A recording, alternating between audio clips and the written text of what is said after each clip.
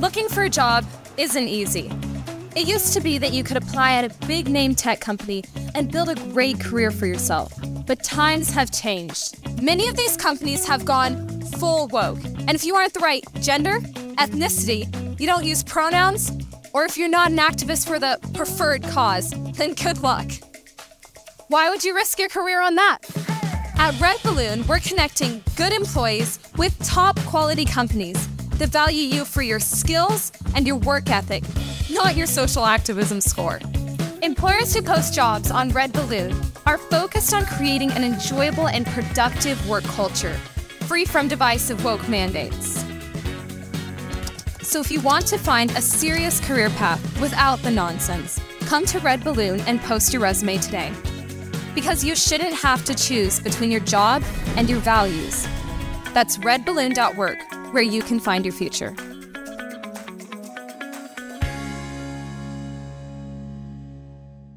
And they've even created what the government themselves call the worship police to make sure that groups don't get out of line and talk about things that they're not supposed to talk about.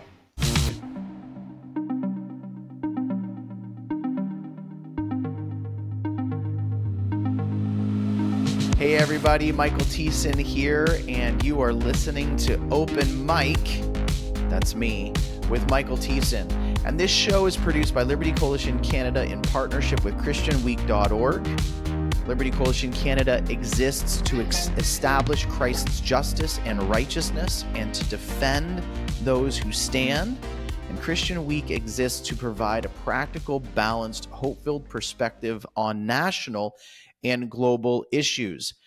For those of you who have listened often, you will know that we call my show Open Mic because this is just open conversations, open-ended, where often we're just journeying into interesting topics, and open in the fact that we're trying to be the most transparent and revealing in our conversation. So today we're having a conversation about a global issue. But before we get to that, let me tell you about two events that are happening this October. So first of all, October 23rd on Monday night at Trinity Bible Chapel in Waterloo, we are hosting a recording of Liberty Coalition Canada podcasts live. So we're doing that on Monday, October 23rd at Trinity Bible Chapel, and Tuesday, October 24th at Trinity Baptist Church in Burlington, Ontario. And so these events are going to go from 7:30 to 9:30. And again, this is a live recording. On one night, we're going to shoot a Liberty Dispatch. On the next night, we're going to shoot a Liberty Lounge. It's going to be a great time, live in person with me, Tim Tyso, Andrew DiBartolo, and Matthew Halleck. So the cost will be $25 each. And we are charging in order to just cover our travel costs so all the guys can get there from across the country and over the border. And then we will do some fundraisers to build a legal defense fund for those Christians that we are defending in Canada. So that's one event coupled into two nights. Our second event is the Spark Leadership Conference. This is happening October 31st through November 1st. So again, a two-day event where we are joining together in South Carolina to platform Canadian stories to illustrate the current evangelistic, legal, and cultural challenges facing the church both in Canada and the United States. So we want to spark the American church into flame as we have Canadian testimonies about walking according to God's word in the context of secular authoritarianism. Tickets are $50 and available at sparkconferences.org. So with all of that administration out of the way, today I am interviewing Pastor Stephen Lloyd. And Stephen pastors in the Narbonne region of southern France. And we are talking today about some of the cultural and legal challenges that are facing pastors such as Stephen in France. Many of you will be following on the news, or if you're on your social media feed, you're going to be seeing articles and videos coming out. And it seems like France is on fire. And I called up our good friend in Germany, Pastor Tobias, and said, Tobias, is there anybody in France who might be able to help us Christians understand what's going on the ground in France? And he connected me to Pastor Stephen Lloyd. So, Stephen, thanks for being on the show, and thanks for coming to talk to me today. And thank you for having me, Mike.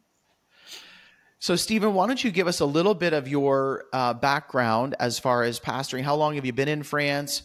And a little bit about your region. What's it like living on the ground in France? As I've said, it seems like France is on fire. It seems like people are being accosted in the streets.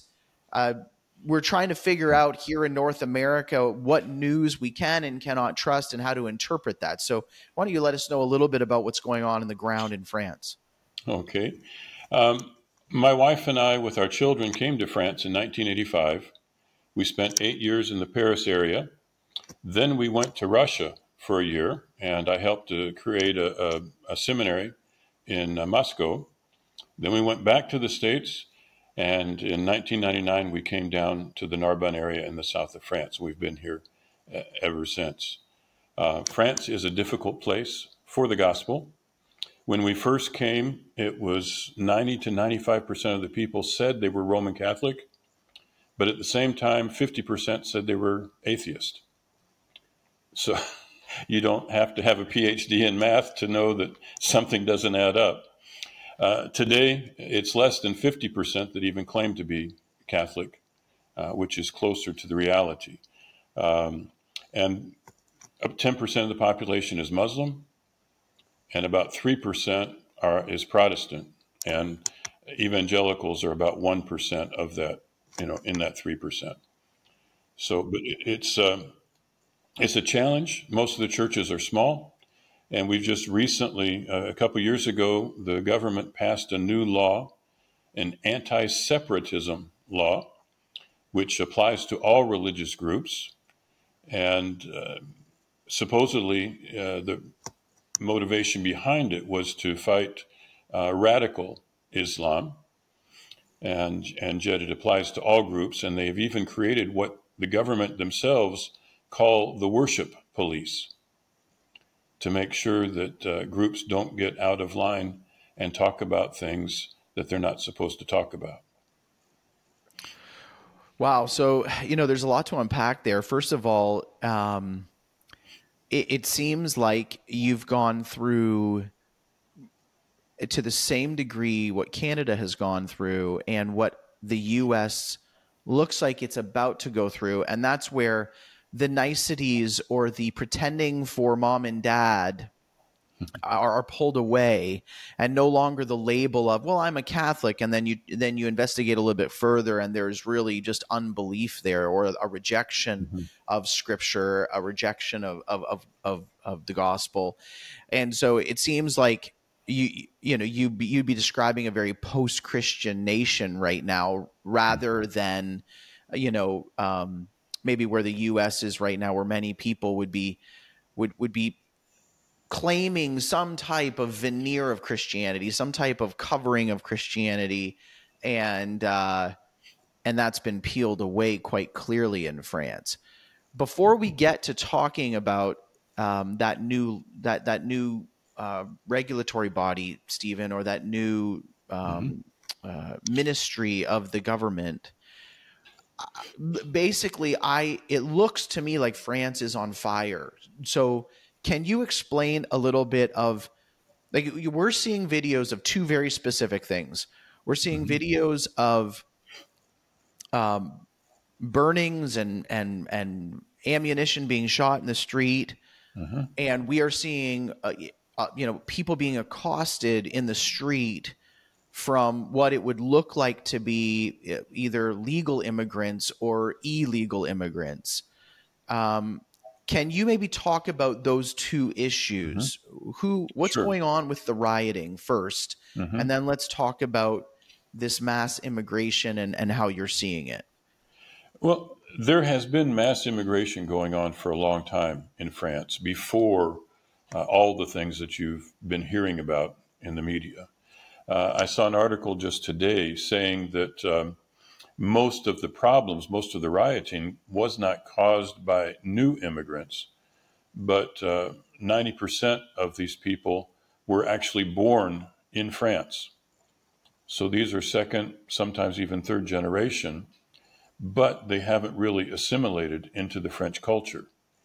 And many of them, like in some of the larger cities in the States and in Canada, I'm sure as well, you have ethnic communities where people tend to gather together with other people of similar backgrounds. And in a lot of those places, there is a lot of unrest and has been for years. Burning cars is kind of a pastime in some of those places. You have a lot of no-go zones for the police. But the Sorry, most Stephen, recent, did you yeah, say go ahead. no-go zones for the police? Yeah, Because again, as a listener, I thought you were going to say you have a lot of no-go zones for us citizens. You just said no-go zones for the police. So that means you for sure, plus the police. yeah. No, the police just let them do what they want to do in their areas. So, yeah, the most recent rioting that most people have heard about started when a young man was shot by the police. He was trying to escape. The police were talking to him and trying to get information, and he tried to pull away and almost ran over a policeman and was shot. The policeman claims that it was accidental, that he was actually aiming for something else, but hit the young man and was killed, and that kind of set things off. But so often here in France, people are looking for an excuse. These type of things happen for other reasons at other times, and that it just spread throughout much of France. We live out in the country. We didn't see anything in our immediate area, but I was talking with one of the people in our church that lives in Narbonne, and it's actually a British couple that have been taking French lessons, and they went to the building where they have their French lessons and discovered that the window had been smashed, and there was a car burning there. And frankly, I did not expect it to come to a town the size of Narbonne. But apparently, the French government actually had a meeting with 220 mayors from around France. So, I think a lot of it has been immigrants, a lot of it has been younger people. Um, how much any of it is tied in with pent up frustrations and emotions from all of the COVID lockdowns and all of that type of thing, who knows? It's interesting that you bring into the idea of the lockdowns. It's how severe were the lockdowns for you in France? Um, in many ways, at least as a Christian, as a church, it was not nearly as strict as what you had in Canada or in some parts of the United States. All the churches were closed during the first lockdown, but after that, the government decided to allow the churches to remain open, which was helpful. There was an additional lockdown at one point where people were not allowed to go outside of their department. I don't know how you have things. We have your provinces, I think, in Canada, but the departments are kind of like a state or a province in terms of administration, but they're more the size of counties in the United States. And so we have some people in our church that lived in a different department, and so they weren't able to come. Hey friends, I'm happy to talk to you again about Rocklink Investment Partners. With inflation at 40-year highs and economic stagflation on the horizon, growing and preserving your hard-earned capital is of utmost importance. I know it's on my mind. And that's why Rocklink Investment Partners are so essential, because they understand the investment challenges of today. Rocklink is an independent investment management firm focused solely on creating portfolios of high-quality businesses anchored to the time-tested principles of value investing, and they do not shy away from essential businesses that do not meet the World Economics Forum's definition of ESG. So email Rocklink at info@rocklink.com. That's Rocklink with a C, or visit them at www.rocklink.com. And again, that's link with a C. And that would, I assume, affect the cities more than the rural areas, like in the sense of that idea of a pent-up frustration. Yeah, people in the cities, they were allowed to go out. I can't remember if it was 1 hour or 2 hours a day, and they weren't supposed to go more than a few kilometers from their home. Again, living out in the countryside, we were able to walk around our property anytime we wanted to, and so it wasn't that difficult for us personally. Right. Well, Stephen, I want to talk a little bit about the concept of immigration in France, because I think a lot of Christians are confused around that. Even when we start talking about mass immigration or illegal immigration, I think there's a tension in our Christian worldview of wanting to care for people in need, but then also what do we do with this idea of assimilation? And so I want to read a few scriptures for everyone to give some clarity so that people understand this is not a racist conversation. This is a moral conversation. We are all one human race. We do have different ethnic backgrounds because of where we've lived. But in Canada and in the United States, if you're an immigrant, you immigrate to a city. You usually are in that city until you can work up the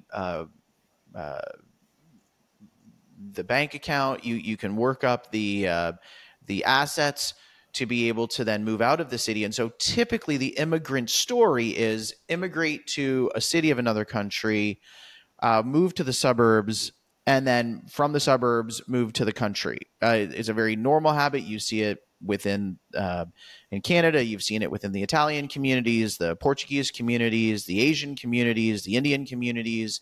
In the United States, you see this in the Black communities and the Latino communities. And so this concept of people coming and because the country is welcoming immigrants and managing people who want to move about is not abnormal to Scripture, and it's not abnormal to the human experience. What we do with it is very important. So I just want to read two scriptures. One scripture from Exodus 12:48, saying, "An alien living among you who wants to celebrate the Lord's Passover must have all of the males of his household circumcised, and then he may partake like one born in the land. No uncircumcised male may eat of it." And then we go to Exodus 12:49. The same law applies to the native born and to the alien living among you. We go further on in the book of Exodus, where we see in Exodus 23 about our Sabbath rest. We see the law of 6 days, do your work, but on the seventh day do not work, so that your ox or your donkey may rest, and the slave born in your household and the alien as well may be refreshed. We go on in the rest of later on in the laws of the Lord pertaining to the alien, and what we see is we see commands not to oppress. Do not oppress or mistreat the alien, for you were aliens in Egypt. And so we have this balance of this comment of sojourners or immigrants are going to come into your land. And in Israel, which again, Deuteronomy 4, Israel was God gave these laws to Israel that the rest of the nations might see these beautiful laws and learn how to organize a society and might learn about the Lord God and how near he was to his people. So they were to be an example to the nations. And so when it comes down to this idea of immigration, there's two very clear examples in Scripture.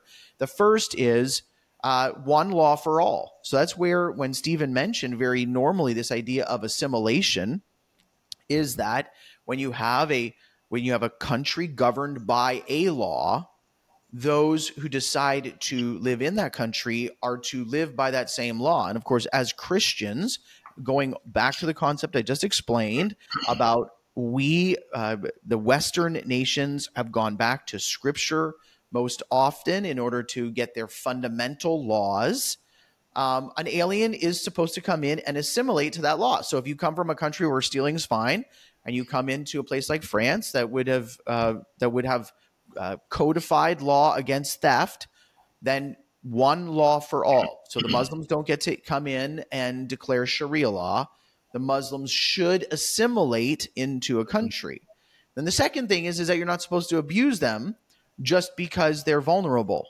And so these two rules have protected immigrants and focused and directed immigrants for years and years and years. And it is now a secular mindset, a rejection of God's biblical law in the Western world that has left people confused with what do we do? And so that's why when Stephen's talking here about and describing no-go zones, that's because, and then you look at the United States during the Black Lives Matter riots, where there were no-go police zones. That's because the government had walked away from these two basic principles that we see in Scripture. And so as we have this conversation about immigration, it's very important that a Western government that wants to uphold a biblical framework of law in its fundamental freedoms that it offers,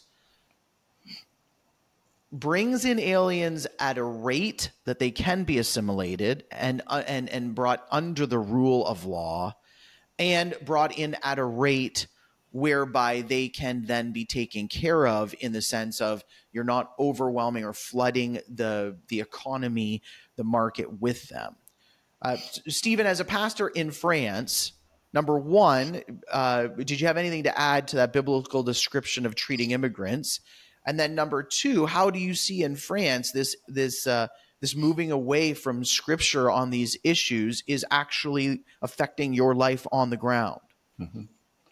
Well, of course, here in France, I am an immigrant, a legal immigrant, and every country that I'm aware of, has forms for legal immigration, and those procedures may be imperfect. I don't know, but they have processes in place to help to assimilate people, to bring them in. As far as the immigration policies in France, that's the French government's responsibility and the French people.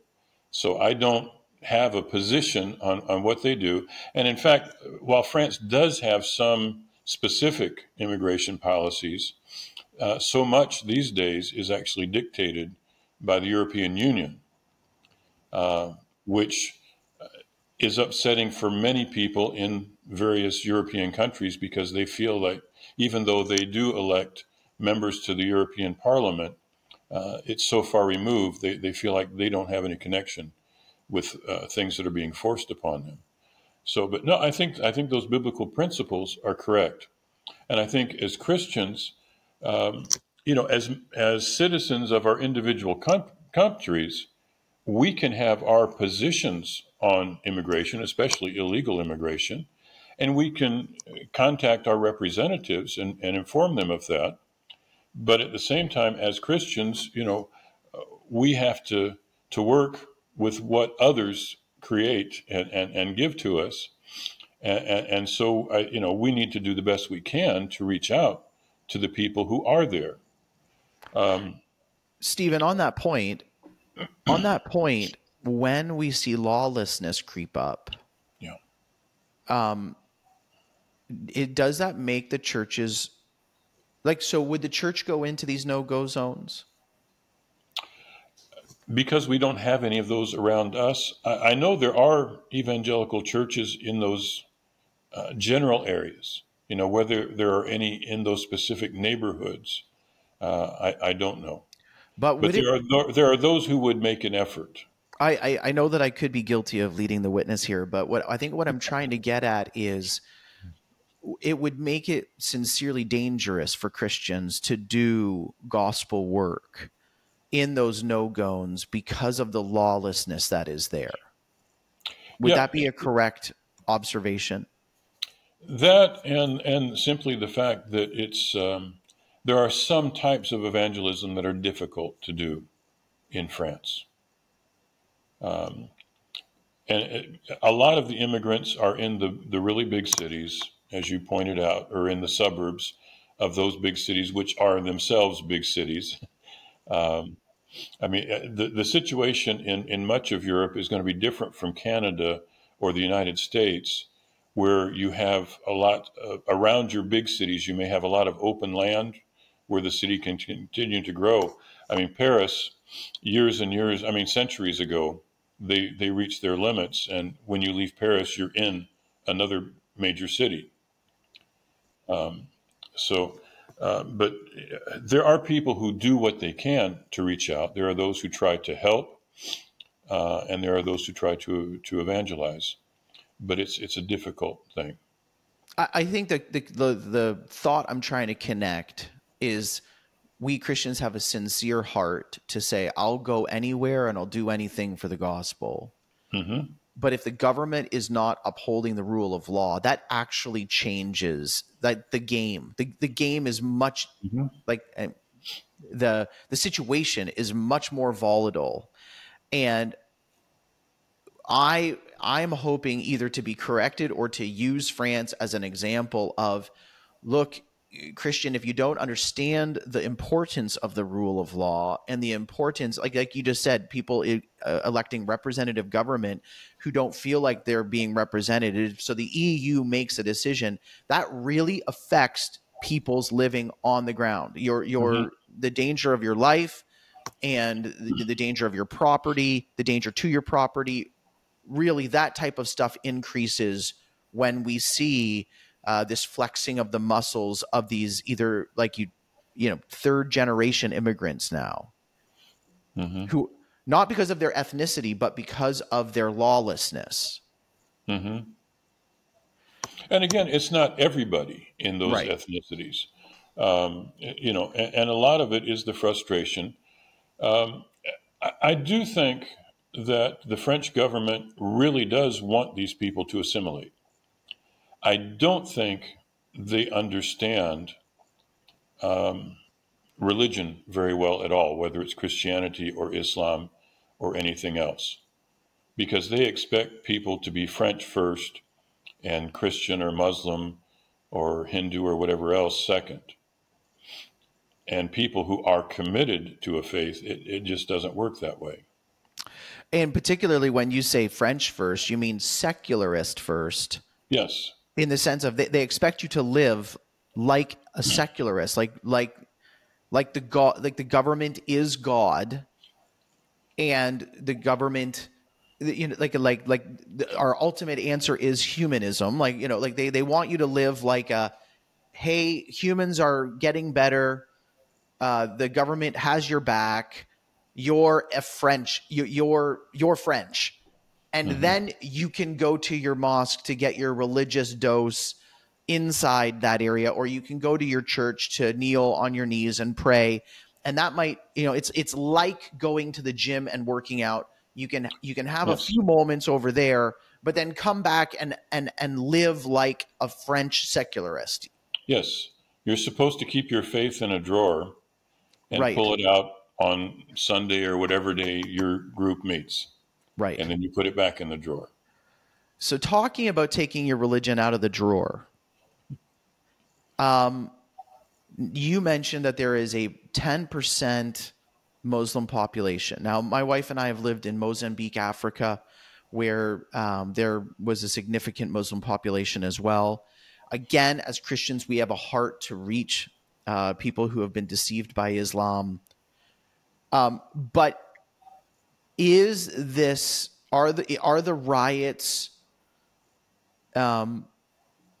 riots a flexing of the muscles of Islamic immigrants who would now be saying it's time for the French secularism to be put to the side, and it is time for a Muslim leadership to rise up? For some people, yes. An interesting side note, and then I'll come back to that. But most of your Protestants and most of the evangelicals are very, very in favor of the secularist society. Because what that meant was that the Catholics aren't in charge, historically. And at its best, and there are many, many places in France where it is lived out this way, at its best, what they call laïcité, which is secularism, is pretty much neutral, but not everywhere, as you can imagine. We had a couple whose primary ministry is with Muslims and who were looking at settling down in Narbonne because they had been reading on Arabic sites that Narbonne had been chosen as the capital of the new Southern European Caliphate. And I did see a video at near the beginning of the riots of someone who was saying, the French colonized us for centuries. Now it's our turn, and we're going to take over France. But again, that's not everybody's attitude. It's interesting, Stephen. One of the things that we talk about a lot around Liberty Coalition Canada, and I'm a fellow at the Ezra Institute, and we are in new ground here. It is this concept of neutral, and we would pretty passionately say there is no real neutrality. And I would agree with that.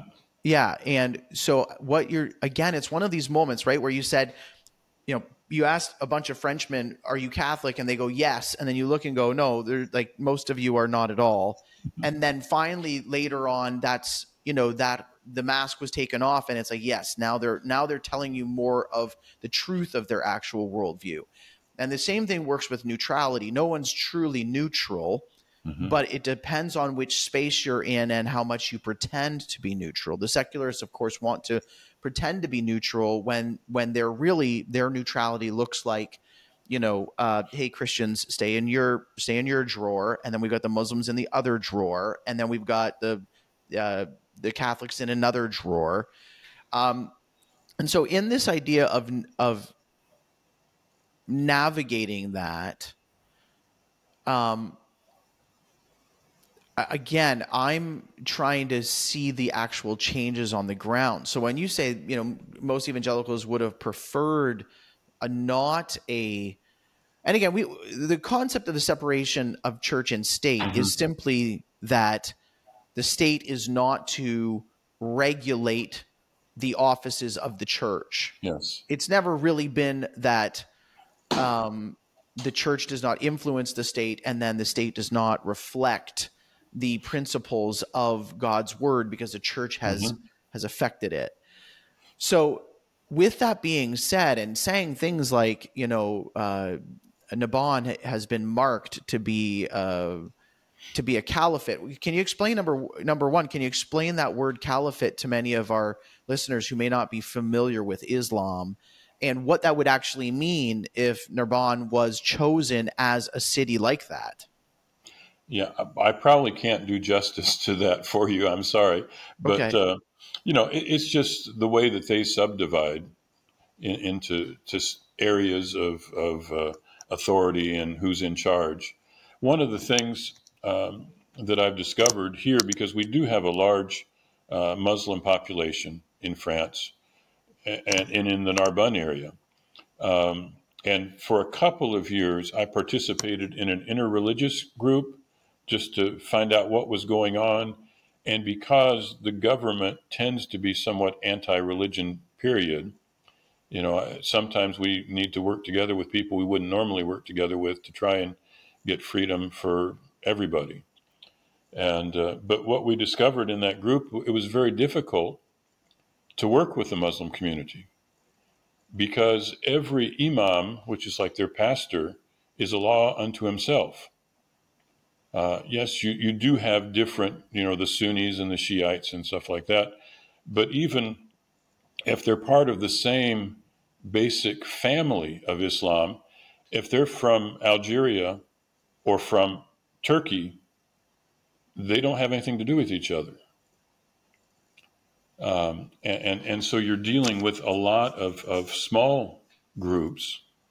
And of course, the people who are talking about establishing a caliphate, they are more or less the extreme Islam, who is wanting to impose their faith on everybody else and either force you to convert or force you to pay the tax as an unbeliever. Right. And so, if Islam does establish a political regional strength where under that, in that regional authority, there would be imams underneath that. If they specifically go and do that, that changes the reality on the ground in France. If they are left to do that, if they are a law in and of themselves, and I know that that's very concerning for everyone. Are those, are you? I feel, is the time near? Is the time far? Is it something that you and your wife talk about? Is it again, and it's partly just because we're living in a new world. And when I say a new world, I mean we're just the times seem to be changing. The political shifts seem to be happening so quickly. Mm-hmm. And we know that the left, and when I say the left, secularists love Islam because they get to pull the minority card, they get to pull the immigrant card, they get to go to the conservatives and say you're racists and we're the ones who are for the people. But like you said, they have no understanding of religion and mm-hmm. for that matter, Christianity, but even more so Islam, which operates in multiple language and multiple regions, like you said, is very tribalistic and has its own authority structure. Do you see things changing quickly on the ground in France to the point that it's a concern for you and your family? And it's okay if you say no. I'm not trying to lead you too far down here. At this point, we do talk about those things from time to time. At this point, I would say that we're more concerned about the Great Reset than we are about the Islamization of France. Wow. I think, but I think at some point, those two things are going to be hitting each other. Wow. So first of all, Stephen, I would have never imagined you saying that. I'm smiling and chuckling because number one, you need to know, like we watch the World Economic Forum. We understand mm-hmm. much of the world narratives are coming from that thinking group.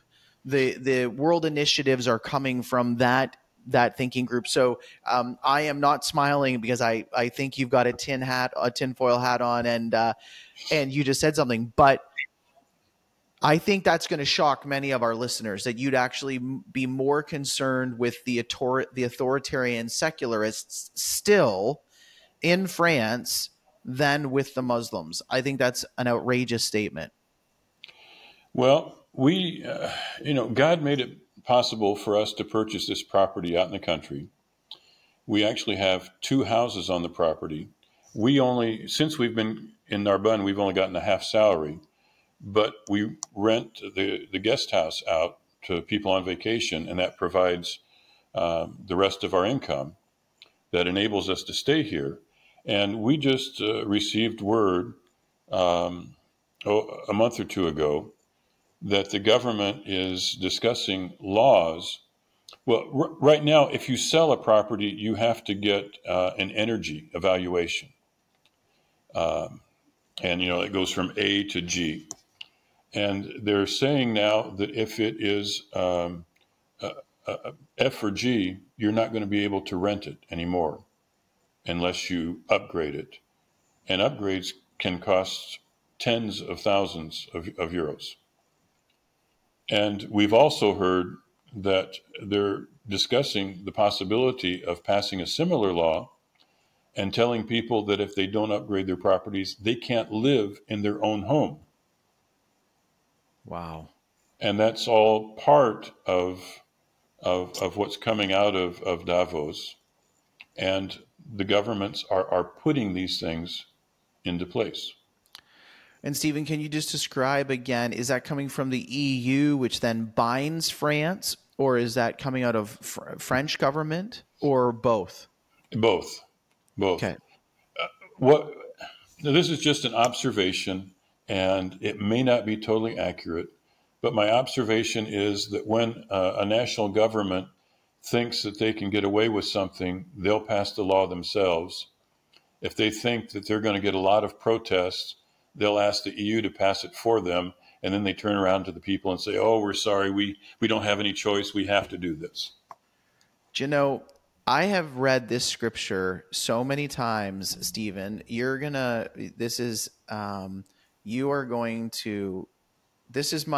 been my COVID scripture. This is my EU scripture. This is my globalist scripture for the time that is. Ecclesiastes 5:8.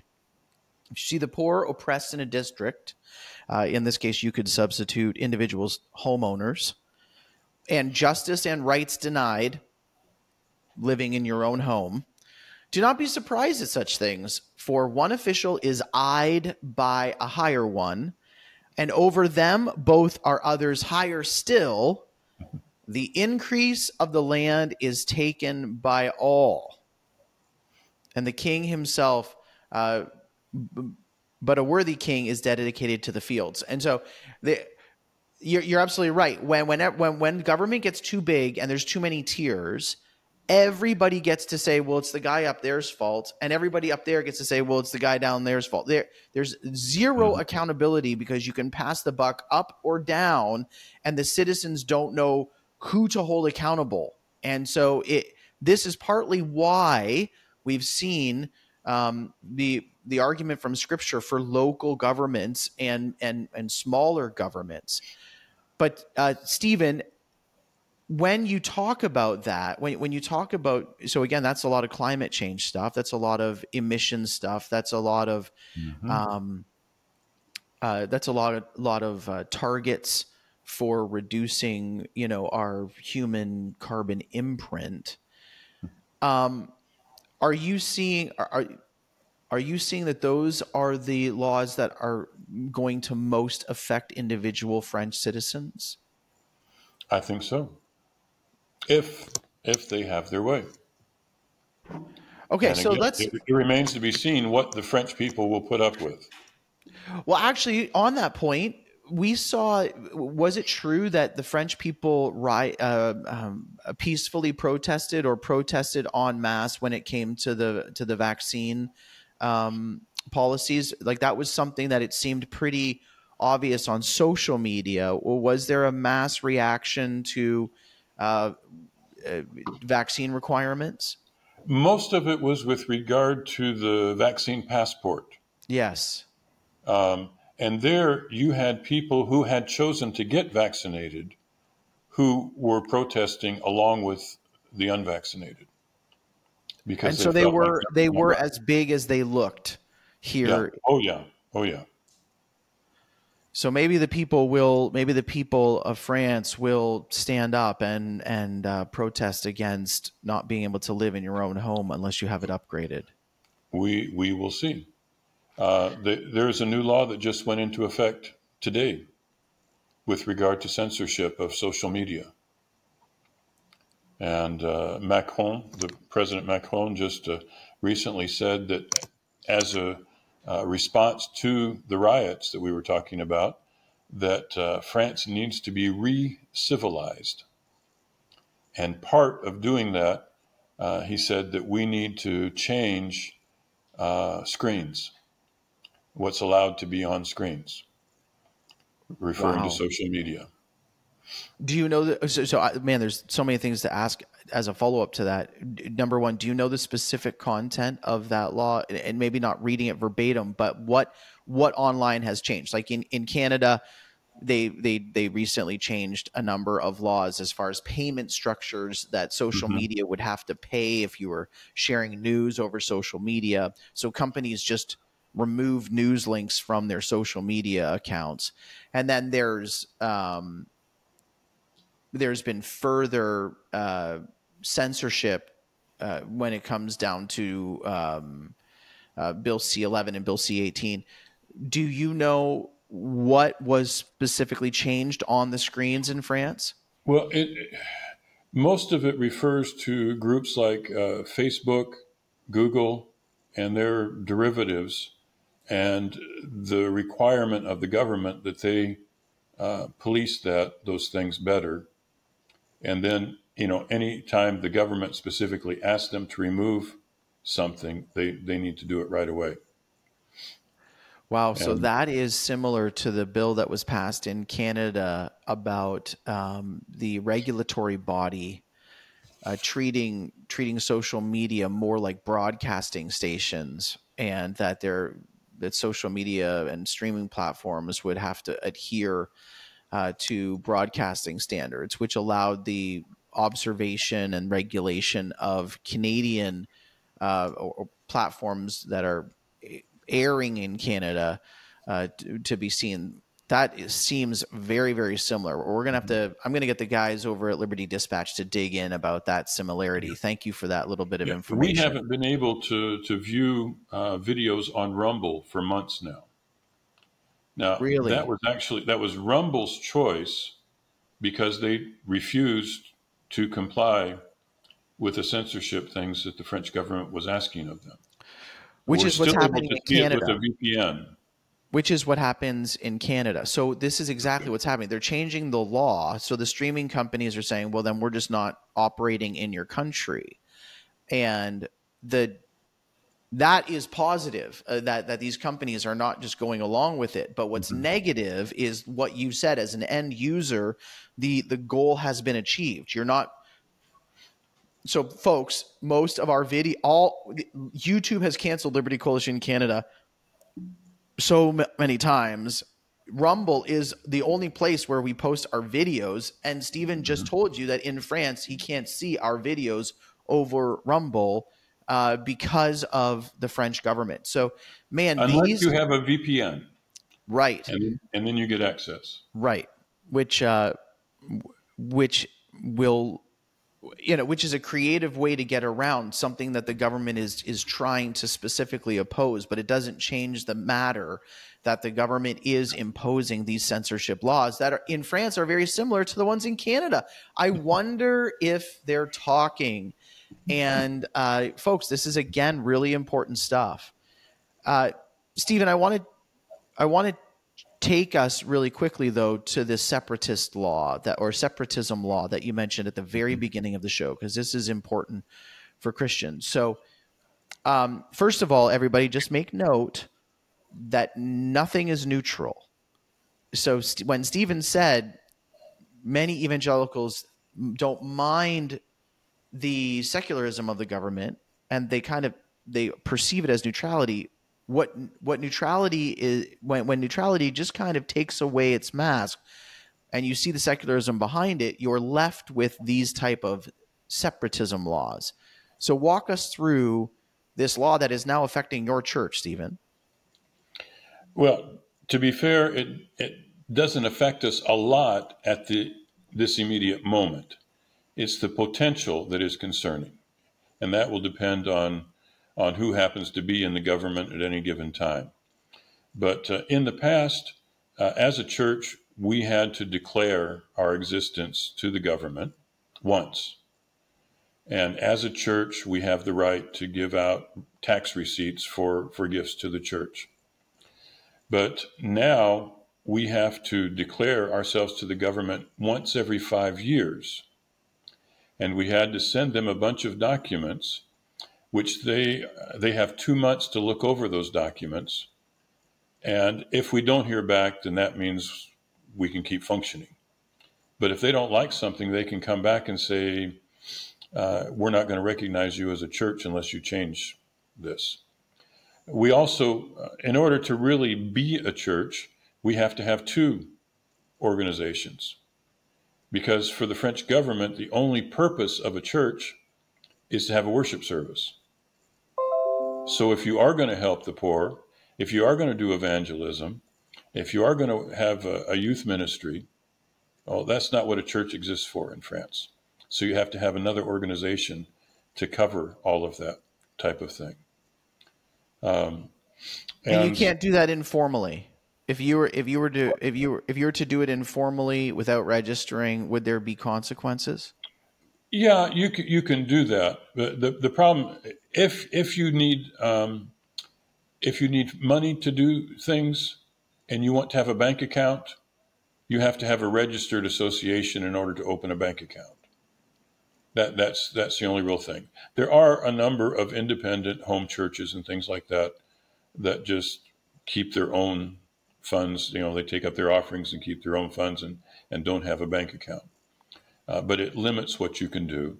And if you want to have an evangelistic activity and ask the local government for a meeting room to hold that, you can't do that unless you're a registered association.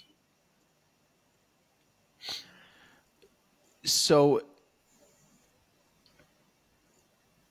number one, it went from a one-time declaration and receipt of authority to give tax receipts to that's every 5 years. Mm-hmm.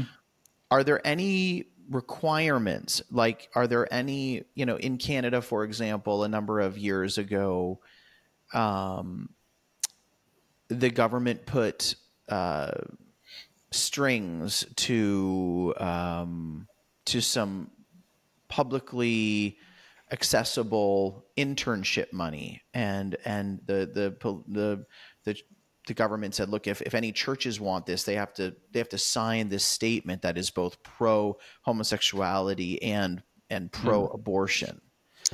And are there any strings attached like that with the government right now? I think that there are some government funds that may be available in certain specific situations, but it's very difficult for a church, for an evangelical church. If you want to build a mosque, yes, you can get government funds. But if you want to build an evangelical church, you can't.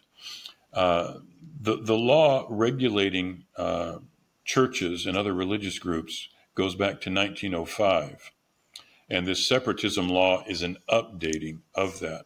But prior to 1905, at the time of the French Revolution, the government confiscated all church properties, both Catholic Church and Protestant Church.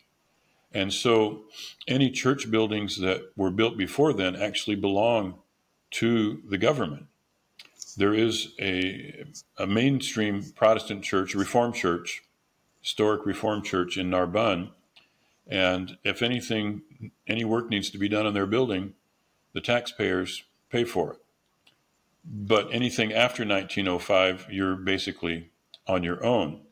Where the strings do come with this new law is that if you receive more than, I think, 9,000 or 10,000 euros from outside the country, which will primarily affect evangelical churches that are working with a missionary organization or that have a partnership with somebody. But if you make more than that, then you are required every year to have a certified public accountant do some kind of accounting report that most of the rest of us don't have to do. And that costs anywhere from 3,000 to 6,000 euros. And I mean, a church like ours, we have a budget of about 21,000 euros a year. But that hasn't affected us yet. And with that, if they don't like what you're doing, or if they have questions about where it came from, they can tell you have to give the money back.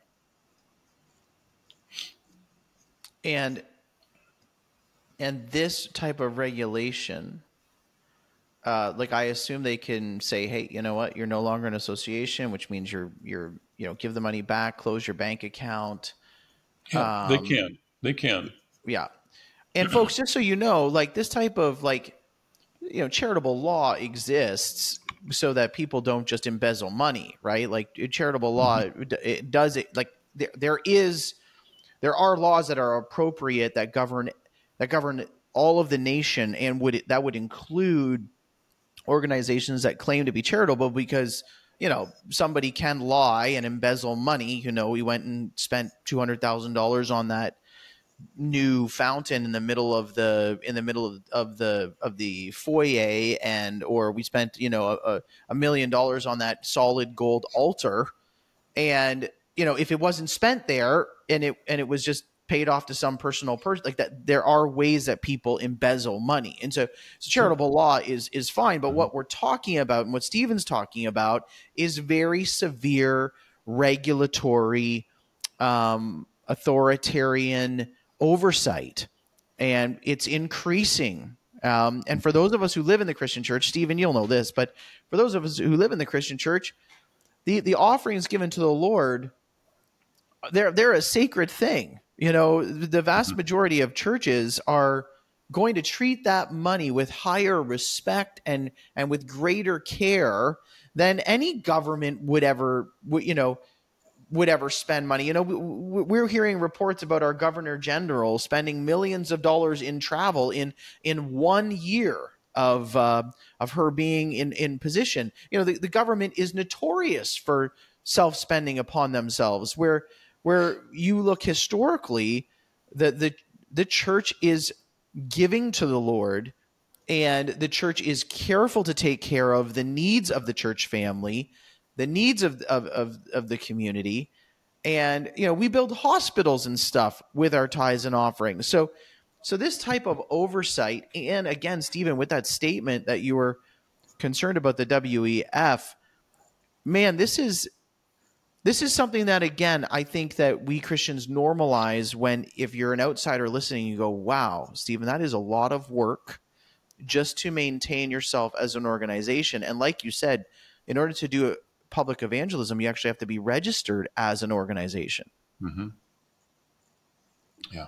So explain to me this worship police. How do you say it in French? La police des cultes. And what is a worship police? Now, I know what a worship police is from the pandemic and the stuff that we went through, but that was that was not a separate department. Again, they're claiming that this was all put in place as a way of fighting radical, not Islam, but radical Islam. Okay? But since it applies to everybody, it all depends. At the moment, they're not closing down churches or anything like that. It's just a concern of what could happen, because they are seeming to be more and more interested not only in what we do, but in what we believe and what we say. We're not supposed to talk about politics, which in general is fine, except that everything is political now. And, things that used to be the purview of the church, ethics and morality, all of that is political these days. And so it's difficult to totally avoid politics. The church has always been the prophet of the nation. The church has if the church has not been directly empowered by the government to teach, to teach morality and ethics, it has always been the informal partner and often the troublemaker prophet saying to government, "Hey, this is the word of the Lord. Walk in this way." And so, again, it's a bit of a false dichotomy. Yes, we can avoid being partisan. You can avoid getting up in your church and saying, vote for this party, but you can't avoid all of the governmental issues that they're dealing with, because those issues are the very application of Scripture in that sphere. So when it comes to these worship police, I also want to say it's an error of categories. So, Stephen, you've said multiple times they're basically treating everybody like radical Islam. And even that in my framework is a very kind thing to say. Like Islam is a religion of conquer. Islam is a cult of Christianity in the sense that it takes teaching from the Old Testament, teaching from the New Testament, twists it, and creates its own cult. And it is a cult of domination. So the radicals may be just more honest Muslims, and then the moderates might be more secular Muslims. But it is a major error for any government to look at Christians and Muslims with through the exact same lens. And what you're saying is that's what they're doing to you. Yeah, effectively. And basically, it is an attitude of suspicion on the part of the government. Where do you think they get that attitude of suspicion for the church? Does it go back to your statement that they just don't understand religion? I think in large part. And the fact that I think that they're wanting to impose things on people that that Christians, at least some Christians, may not want to go along with and may fight. Yeah, that they have their own political will behind this for their own gain. And evangelicals have basically no political clout. We do have a national evangelical group that does have contacts with the Minister of the Interior, who is in charge of religious groups, and they try to reach out to some of the politicians so that they are aware of evangelical positions on certain issues and laws that are up. And at that level, they're able to make political comments for input. And after that, then the politicians do what they want to do. Right. So I really appreciate this time. And Stephen, I think we've succeeded to give people a picture of what's life on the ground in where you're living and what you're going through. On one hand, I have lived a missionary experience. I have lived in Mozambique with my wife, where we were working to establish a seminary. Love the work of the gospel in the sense that we are men of the word. We are men of the gospel, taking that to the nation. What would be your encouragement to the French church? Like, as you see the climate change happening, what are you pastors on the ground? How are you encouraging the church? Do you sense that the church is falling into like critical race theory the way that we're seeing in Canada and North America? Or is that something that the church is being very cautious about? What would be your word for Christians who are seeing all those changes? Yeah, the historic Reformed Church, the mainline Protestant church, is falling into all of that. I think they voted 99-1 to approve homosexual unions, for example.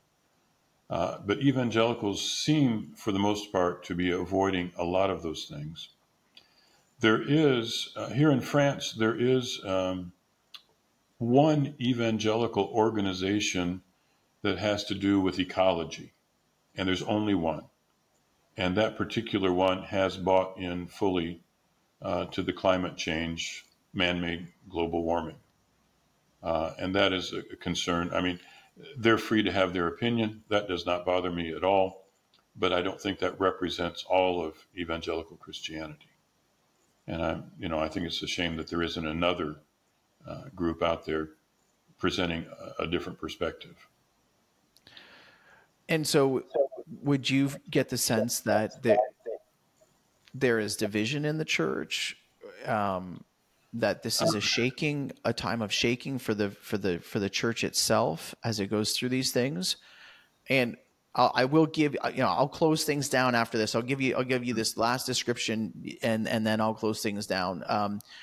What would be your word for that church as you look at, the World Economic Forum trying to have their way and those type of things? I think there has been some division as a result of everything that happened with COVID. They're fairly early on. Well, actually, one of the first COVID outbreaks in France was at an evangelical big gathering. And so early on, French people in general were upset with Protestant evangelical Christians because they blamed COVID on them. And early on, there was a Protestant evangelical ethics commission that put out a short letter entitled, "For the love of God and your neighbor, get vaccinated." And again, I don't have any problem with their having their opinion on it. But the way it was written came across to many people as, if you don't get vaccinated, then you don't love God and you don't love your neighbor. And there were churches that refused to let people attend services if they weren't vaccinated. And that has been a real concern. I want to remind our listeners, as you say that, Stephen, just because the backdrop is the World Economic Forum, the World Health Organization, the United Nations. And so it is one thing for an ethics commission to say, to do research and say, we've researched the production of this vaccine, and ethically it looks to be a normal way that a vaccine is produced, and here is all of the information about. So it was a complete abandonment of the historical readings of love thy neighbor applied to medical sciences. And so, again, as we frame this conversation, instead of saying we have gone and done the research and ethically we believe this vaccine is people are well informed about it, people fully understand the risks, here are all the studies. This has been a rigorous process that meets ethical standards. That's what a church and an ethics commission could be called to. Sure. To say go out for the greater good and just get vaccinated is simply that is the statement of a socialist totalitarian. That is not biblical ethics at all. And so again, even Stephen, I think you're kind and you're generous to individuals as you say that it's okay for them to have their opinion. But people need to understand that with the backdrop of the World Economic Forum saying we want to change humanity for good, we want to. We've seen people say we want to reduce populations. Humanity is the problem on this planet. We are the issue. To then rush out in that context and say, misapply scripture, people have to understand the massive category changes and the massive departure from a historical understanding of what ethics even is that took place. And I think that is an important thing for us to end upon, that as times change, we Christians have to slow down and relook at in what ways did we cautiously and carefully apply the Word of God to society that allowed us to even develop these different types of groups that would comment on a citizen's private life. So, Stephen, thank you so much for coming on. Everybody, what you need to know is I really enjoy speaking to Christians on the ground and trying to get their perspective, because we can trust our brothers and sisters from around the world to say, hey, look, this is what's really happening. And sometimes you can't trust outside voices. And we're not trying to be too too much of an echo chamber here, but the fact that Stephen is on the ground, he's a brother in Christ, and he's just telling you things that he's seeing allows us to understand these things as they're moving around. So thank you for helping us understanding France today, Stephen. Real pleasure. We're blessed to have you on the show. Thanks everybody for listening. Share the video with lots of your friends and family, and give us a 5-star rating wherever you get your download podcasts. And apparently you can still do that in Canada via Rumble, but you can't do that in France. Godspeed.